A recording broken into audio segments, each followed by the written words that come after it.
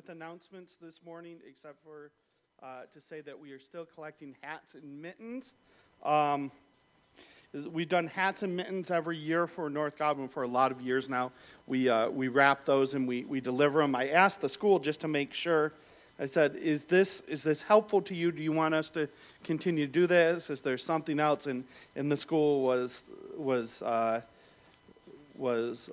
completely supportive of that. And they said, no, you've got to do this. The kids love it. We've done this, so the school really finds this to be helpful. Just in North Godwin, there's something like 453 students. Last year, we actually did North and West Godwin. So I want to encourage you just to be aware when you're out at places like Target or the dollar store, pick up some hats and mittens. We really need to step that up at this point. So that's kind of the only announcement. I will note that we have lots of people out sick because of the weather. That's appropriate in your prayers this week to remember them and pray for their wellness and their recovery. We will wrap those December. When are we going to wrap them? We're going to deliver them the 20th, but when? Yep. So,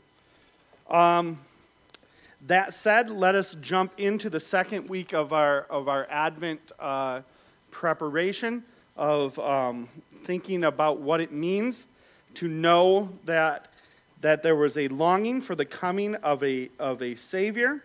There was an expectation and a preparation. We talked about last week how Advent historically has been the celebration of the idea that in history they waited for a Messiah to come, that the Messiah did come, and we live in an Advent time too because we are waiting for the return of the Messiah. And so we celebrate in Advent this time of waiting between Christ's first coming and his second coming, and we study from Scripture what that means. This week we're going to be in Luke chapter 1, beginning at verse 39 and going through verse 56. And I'll read to you then from Scripture. In those days, Mary set out and hurried to a town in the hill country of Judah, where she entered Zechariah's house and greeted Elizabeth. When Elizabeth had heard Mary's greeting, the baby leaped inside her, and Elizabeth was filled with the Holy Spirit. Then she exclaimed with a loud cry, "Blessed are you among women, and your child will be blessed. How could this happen to me, that the mother of my Lord should come to me? For you see, when the sound of your greeting reached my ears, the baby leaped for joy inside me. Blessed is she who believed that the Lord would fulfill what he has spoken to her." And Mary said, "My soul praises the greatness of the Lord, and my spirit rejoices in my Savior, because he has looked with favor on the humble condition of his servant. Surely from now on all generations will be blessed, because the Mighty One has done great things for me, and his name is holy. His mercy is from generation to generation on those who fear him. He has done a mighty deed with his arm. He has scattered the proud because of the thoughts of their hearts. He has toppled the mighty from their thrones, and he has exalted the lowly. He has satisfied the hungry with good things and sent the rich away empty. He has helped his servant Israel, remembering his mercy, to Abraham and his descendants forever, just as he spoke to our ancestors." And Mary stayed with her about 3 months, and then she returned to her home. We're going to focus mainly on the song here.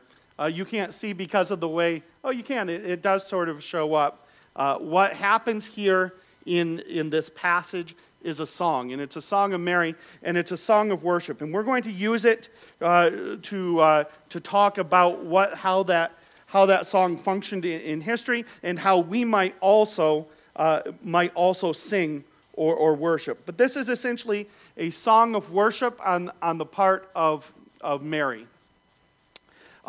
You might have noticed, even if you're new with us and this is the first time, you might notice that the way we do worship at Crosswinds is unusual, or the way we do church at Crosswinds, I should say, is unusual. Usually when you walk into a church, or most churches that you walk into, what you get is a few songs, and they sing, and then they go to a time of preaching, and then there's a song at the end.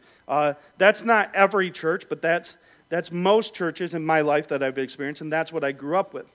We have intentionally inverted that at Crosswinds. So if you're visiting with us and you're going, when's the singing part come? Well, that comes at the end for us. And there's a reason for that, is because we have a basic belief that worship is instructive. In other words, worship has something to say. When we worship or when we sing to God, the songs that we sing, the things we say to Him, teach something.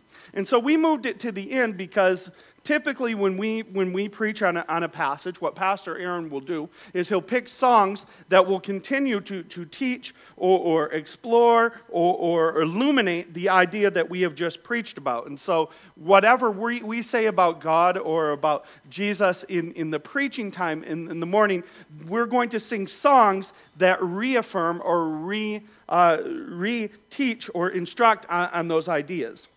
I want to say to you that in general, worship is instructive, and we use it that way at Crosswinds, and that's why we've typically sung later. I point that out to say that in Mary's song we find something that is instructive, not only to us, not only does it tell something to us, but they think that it's very likely that this song, which is recorded for us once in Scripture, Mary probably sang to Jesus after he was born throughout his childhood. And so there's a high likelihood that this song was instructive to Jesus himself. We say that because if we go forward into the Sermon on the Mount, which is Jesus' longest period of extended teaching, we find the seeds of what he said in this song. We find a repetition of the ideas that Mary has sung, repeated in the teaching of Jesus in the Sermon on the Mount. Now, can we say that is for sure true? No. Can we say that it's likely? I think we can. And here's the idea that I want you to catch from that. It's simply this, is that we are preparing for the coming of a Savior in Advent, right, the return. But in the passage we're using, we're preparing for the coming of a Savior into history. At the time when Mary sings this song, that Savior is inside her stomach. He is Jesus. Jesus is going to come to be born. He's going to grow in stature. He's going to grow in knowledge. And he is eventually going to be recognized by us and all who worship him as the Messiah and as the Savior.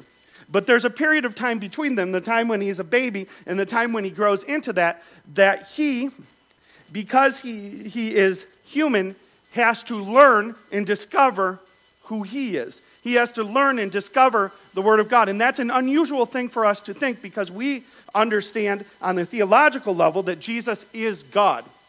That is a true statement. But we also understand that the mystery of the incarnation or the mystery of Jesus coming to earth is that though he is fully God, he was also fully man.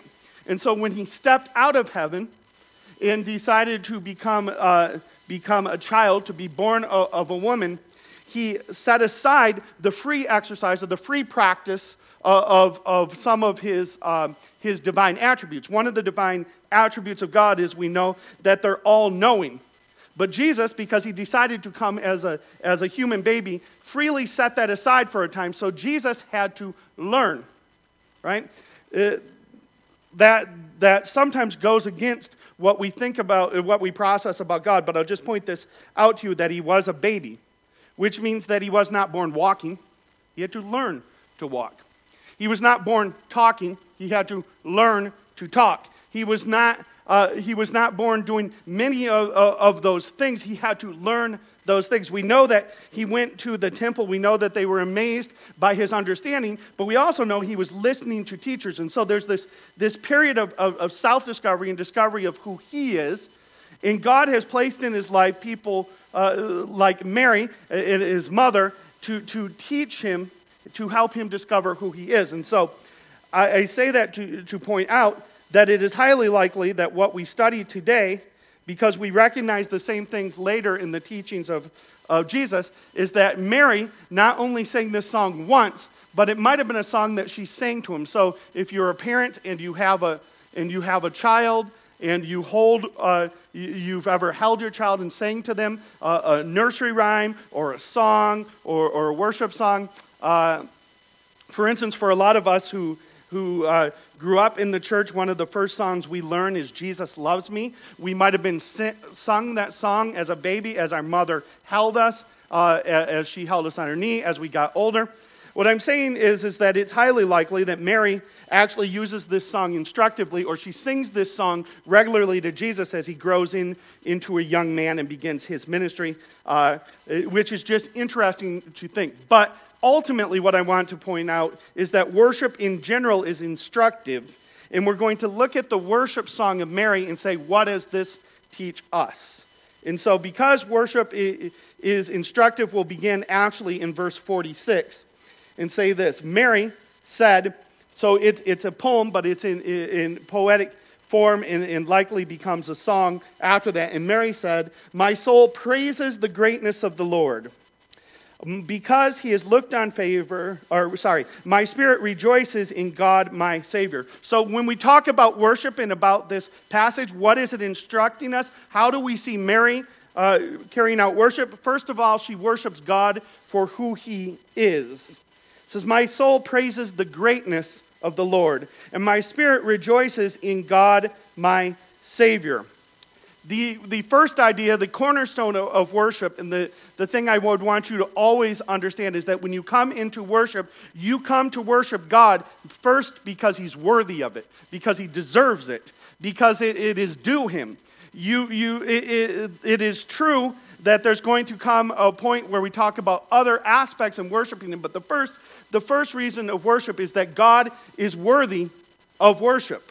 He is of himself and of his own existence, and of who he is, of his nature. He is the highest of everything that there is. There is nothing higher than God. That's why Genesis 1:1 begins with, in the beginning, God created the heaven and the earth. It's why it tells us that God spoke that into being, that it is the word of his mouth that created and made it. The creator is always naturally above that which is created. He is the one who made everything that is. He is the one who made all that we see. He is the one that made our breath. He's the one who made our hands, our feet. God is higher than everything because he is the creator and the maker of everything. He was not created, but he always existed. He's the eternally existent one. Not only does he create that which is physical, meaning the earth and the planet, but he creates the parameters upon which the planet works. And so we have in human conception a concept of time. We have that because God made the earth to rotate in such a way that we get night and day so that we can mark time. We understand time as humans. Even that very concept is created by God. The fact that we communicate, the fact that we talk, the fact that we interact, our emotional side, the fact that we relate to other humans, all of these things made by God and for God, Scripture would say. But the point is that God, because he is the maker of all things, is intrinsically worthy of worship. He is greater than all that is. He is the one who is due praise. And so Mary says, my soul praises the greatness of the Lord. She understands at this point his greatness. Remember we talked about last week that she's likely a young girl somewhere between the ages of 12 and 15. An angel shows up on the spot, tells her that she's favored. The angel, the favor that is declared to her, though, does not instantly whisk her into some great success, does not instantly whisk her into some great riches, but rather whisks her into a life where she's on the run from a madman king, where she has to fear being divorced by the man she's engaged to. All kinds of struggle happens with the favor, but Mary, because she has heard and trusted what God has said through the angel, is understanding that God is great. He is worthy of praise. The first point in worship ever is that God himself is worthy of worship. God himself is worthy of praise. And that is how Mary praises him first. But secondarily, once Mary has praised him for who he is great. Who he is Savior. Those are who he is. Then she is going to worship him for what he has done.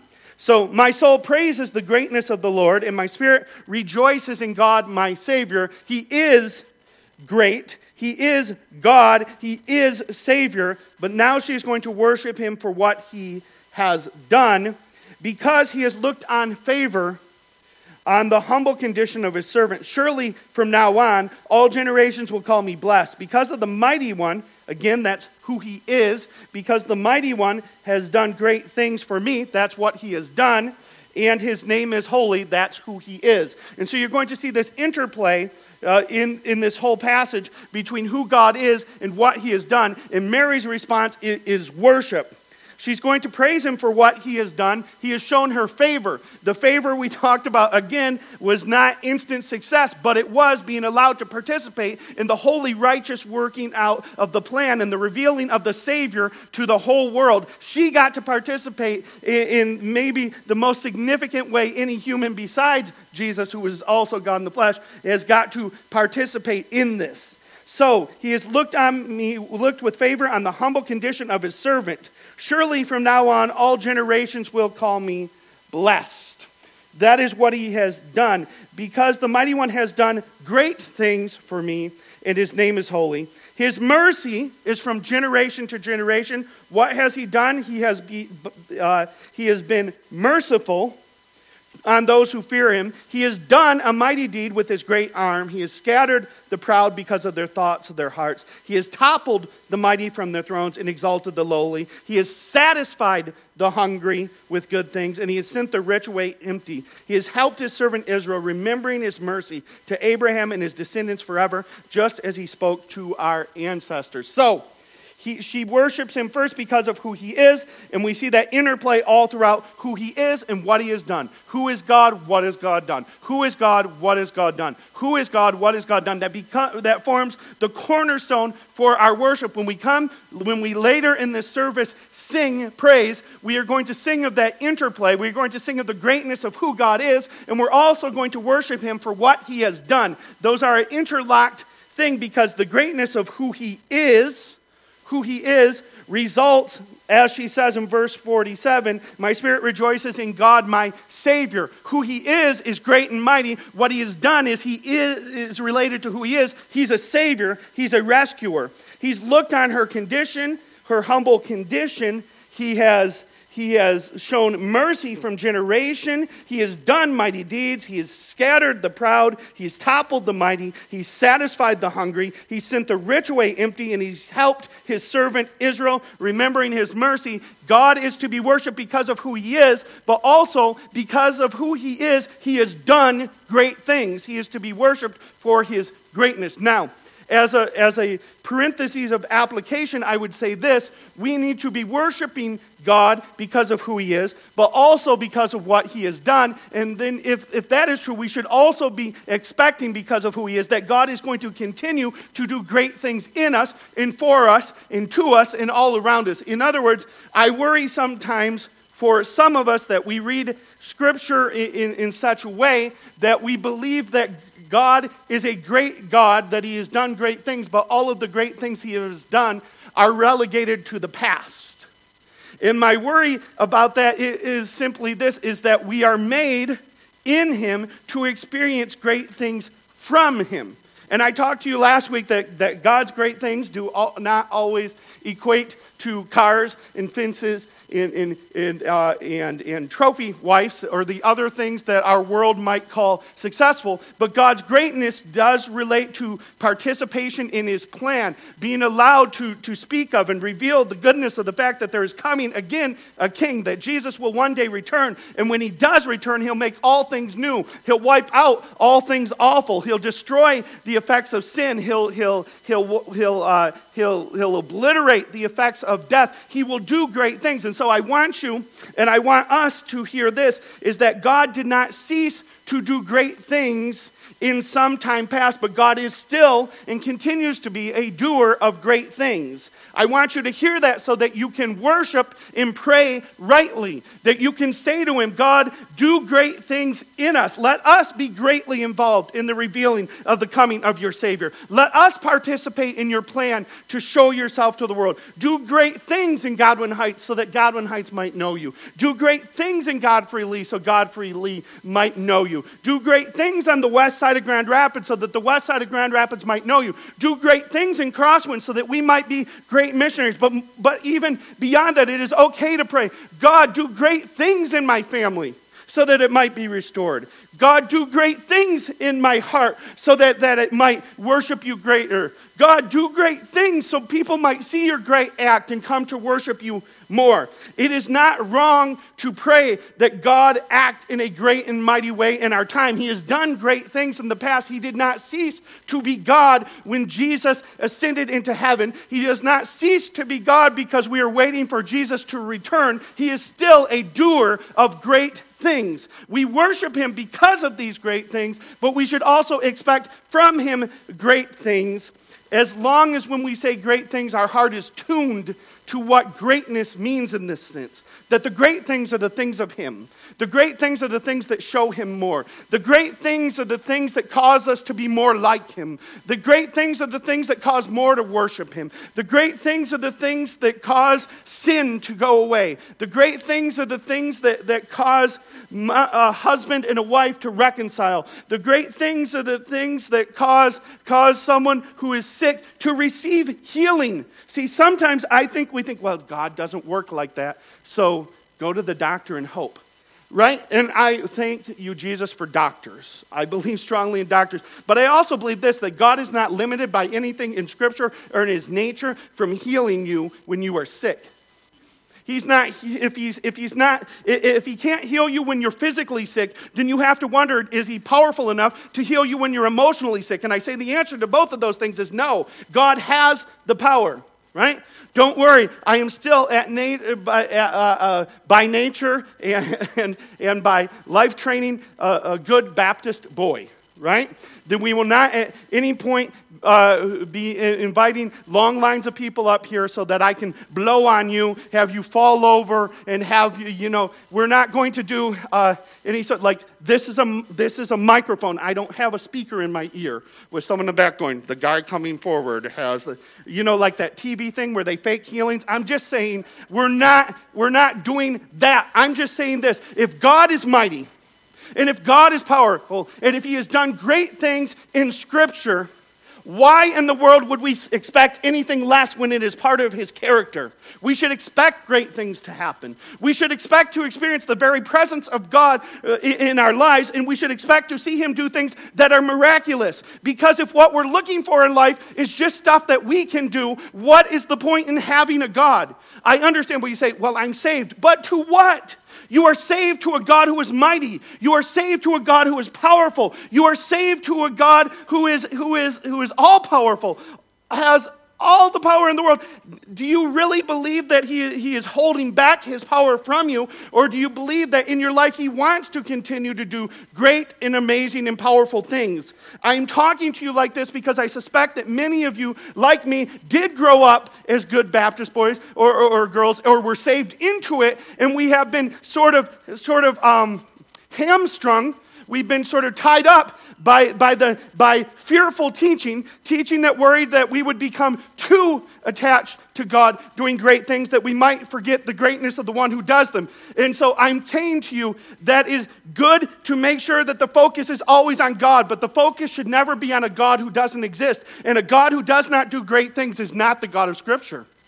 And we should have an expectation. We should have a heart. We should want to see God do great things. And so I'm preaching to you like I'm preaching to me. I have found myself in a place in life where I realize that more than anything, I need to experience the direct presence of God, to know that he is with me, to see Jesus through his word and through prayer, to experience Jesus and see him face to face. And I need to acknowledge and I need to call out to a God who is not only able, but he is willing and wants to do great things. He wants to transform my community. He wants to transform my family. He wants to fix our bodies. Now, are there times then, just to differentiate, where God doesn't want to fix our bodies because his glory will be shown to be greater and not fix it? Absolutely, right? Just parentheses, but one of the greatest moments in Scripture is this, is that Jesus finds out that his friend Lazarus is sick, and he's far away. He's about a day away, walking time, and Jesus stays 2 more days where he is. And then he starts to walk back to where Lazarus was, and they say to him, when he gets back, they say to him, if only you would have come sooner. If only you would have come sooner, you could have kept Lazarus from dying. And Jesus says, no, I stayed away longer for your own good, so that you might see the glory of God. Right? God might want to be mighty in fixing your sickness. He also might want to be mighty in allowing your sickness to grow in your body. God does what he wants to do. That's what makes him God. But he does great things. And we can only assume that when God acts, however he chooses to act, that it is great, because that is consistent with his nature. So, that said, she praises him for his greatness. Then she praises him for what he's done. So, worship is about who he is. Worship is about what he has done. And then Mary's worship is about who he has done it for, which is also instructive. Verse 48, he has looked with favor on his humble servant. He is, verse 50, his mercy is from generation to generation on those who fear him. Verse 51, he has scattered the proud because of the thoughts of their hearts. Verse 52, he has toppled the mighty from their thrones and exalted the lowly. Verse 53, he has satisfied the hungry with good things and sent the rich away empty. Verse 54, he has helped his servant Israel, remembering his mercy. Verse 55, to Abraham and his descendants forever. So part of worship is this. Is it not only reminds us who God is, but in worship we are reminded exactly who we are. And so Mary is connected and understands who she is when she says, he has looked on with favor on the humble condition of his servant. She also knows who she is when she says he has toppled the mighty and exalted the lowly. She knows who she is when he says he has satisfied the hungry. See, all of these things are going to appear again in Jesus when he does the Sermon on the Mount. In fact, they're nascent forms of what Jesus is going to say when he does the Beatitudes, and he says, blessed are the poor in spirit. Blessed are the poor in spirit, for they shall see God. The reason he says that, another translation by the way of that, blessed are the poor in spirit, spiritually, it means this, is blessed are those who come to the table of Jesus realizing they have no food to bring. Right? Blessed are those who come to Jesus knowing they have nothing to offer. See, Mary in her worship acknowledges that because God is great, that's the only reason she has received anything. And it puts a right spotlight on her own condition. So Mary in this passage is always on the side of the humble. Mary in this passage is on the side of the lowly. Mary in this passage is on the side of the hungry. Now, there's two things to be said about this. One is I think there's the spiritual reality of this, which is that when we come to worship God, we need to realize that we come to his table with nothing to offer. We are house guests who did not bring any food. We didn't show up. And the reason we didn't bring any food to be God's house guest, the reason we didn't is because we had none to bring. Our refrigerator was bare. It was empty. We looked under everything and there was not a crumb that we could prepare. There wasn't a crumb that we could get out. There wasn't a situation. Sometimes when I say to my kids, there's like, can I have this? And I'm like, no, you can't have it. I don't have any money. My kids will say, well, just use your card. And I say, you don't understand how that works. This card is attached to a bank. There's nothing. When I say nothing, I mean nothing. And sometimes they think when I say nothing, they mean you just don't want to get this for me, which is sometimes true. But other times, when I say nothing, I mean nothing. Like there's not a penny in the bank. I've had experiences in my life. Yes, I have a piece of plastic attached to the bank. But if you go back through the internet and go into the electronics and you go back to the bank, you'll discover a minus sign in front of the number. If you're not into banking, if you're young and don't know that, a minus sign is not good when it comes to banking. Right? And so what this is saying is that Mary is on the side of one who realizes that she comes to the table of the living God with nothing to bring. She did not bring a dish to pass. She had nothing to bring. She searched the refrigerator. She looked under everything. There was nothing. She looked in our house. Sometimes if you have candy, you'll hide candy so no one else will get it. And so she looks in the drawer. No, there's nothing. She searched the whole house over. There's nothing to bring. And still, she comes to the table of the living God and finds that the table is filled. She just contributed nothing to it. That's what Mary is talking about in worship, where she talks about he has satisfied the hungry. That's what God does. He satisfies the hungry. And he doesn't satisfy them with the work of their own hands. He doesn't satisfy them with the pie that they baked. He doesn't satisfy them with the dish that they brought. He satisfies them with the food from his table because they had none to bring. He scatters the proud. He topples the mighty. And he exalts the lowly. That is the place you should see yourself in Scripture. Sometimes when we read Scripture, especially when we read it to small children, we'll read these stories of heroes in the Bible, and we will come to associate ourselves with the heroes in the Bible. I'm like that biblical hero or that biblical hero. The problem is, as you study the biblical heroes, you discover that they're not really that heroic. People like King David, the adulterer and murderer, right? Other people in Scripture. You have the wisest man who essentially ends up killing himself for his love of women and for his love of power. It's all over Scripture. There aren't any heroes. And so one of the things I tried to teach my kids when they were very young, I'd say to them, are there good guys and bad guys in the Bible, guys? No. What is there? There's bad guys and there's Jesus. Only two kinds. And so Mary realizes this when she says these sorts of things. Now, if you don't realize it, if you're like, well, maybe Mary's wrong, then you find yourself on the opposite side of Mary, who is receiving great things. Because if you're not the hungry, if you're not the humble, then that makes you the proud and the full and the rich. And listen to what happens to them. He scatters the proud because of the thoughts of their hearts. He's toppled the mighty. He satisfied the hungry, but he sent the rich away empty. See, in worship, we need to know who we are so that we approach God as we should. How do we approach God? We approach him as people showing up with nothing to bring.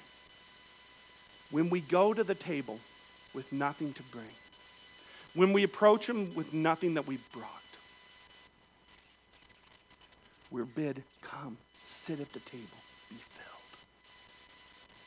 However, if we get confused and we think that we can approach the table of the living God on our own, if we think that we have something to bring, if we convince ourselves, well, God needs to work with someone like me, look at my skills, look at what I can do, look at what I brought. If we come to the table of God with a righteousness of our own, or what's called self-righteousness, the result is that we will not be filled. Rather, we'll be toppled, we'll be scattered, we'll be sent away empty. When you come to worship, when I finish speaking, we'll begin to sing. You should ask yourself as you begin to sing to God, do you know who you are? Are you empty? Are you humble? Are you hungry? Are you lowly? Are you a servant? Do you fear God? Or are you approaching him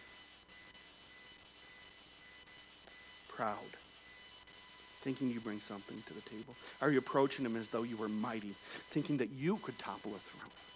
Are you approaching him like you're rich, as if you can come to God and just purchase from him that, God, I have money too. We're peers. See, when you come to God like you're rich, you think you're a peer. Let me purchase from you, God. Let me purchase a little of your favor. We're boys. We're buddies. We're peers. No, you're not God's peer. You're poor, but if you come to him thinking you're rich, the result is you will be sent away empty, because a prerequisite to the coming to the table of God is a hunger that you know that you have no chance of filling. It's an emptiness that you know that you have no chance of filling. It is a lowliness that you know that you have no chance of being lifted from unless you come to the table of the living God, the mighty one who topples the other mighty, the rich one who scatters the other rich,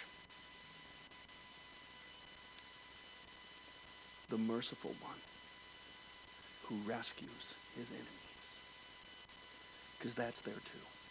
And so what I want to encourage you is that as we come into a time here of worship, and as we walk through this Advent season, how will you worship God? Will you worship him for who he is? He is great and mighty. Will you worship him for what he has done?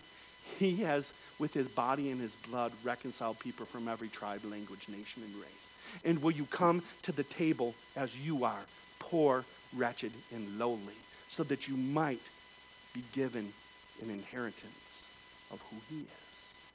He is righteous. He is rich. He is the filler of the hungry. I pray that you will come into worship and worship him as you are and as he is, so that you might receive from him the mercy that you need and I need, and so that you might experience in your life the greatness of what he can do for you. Pray with me.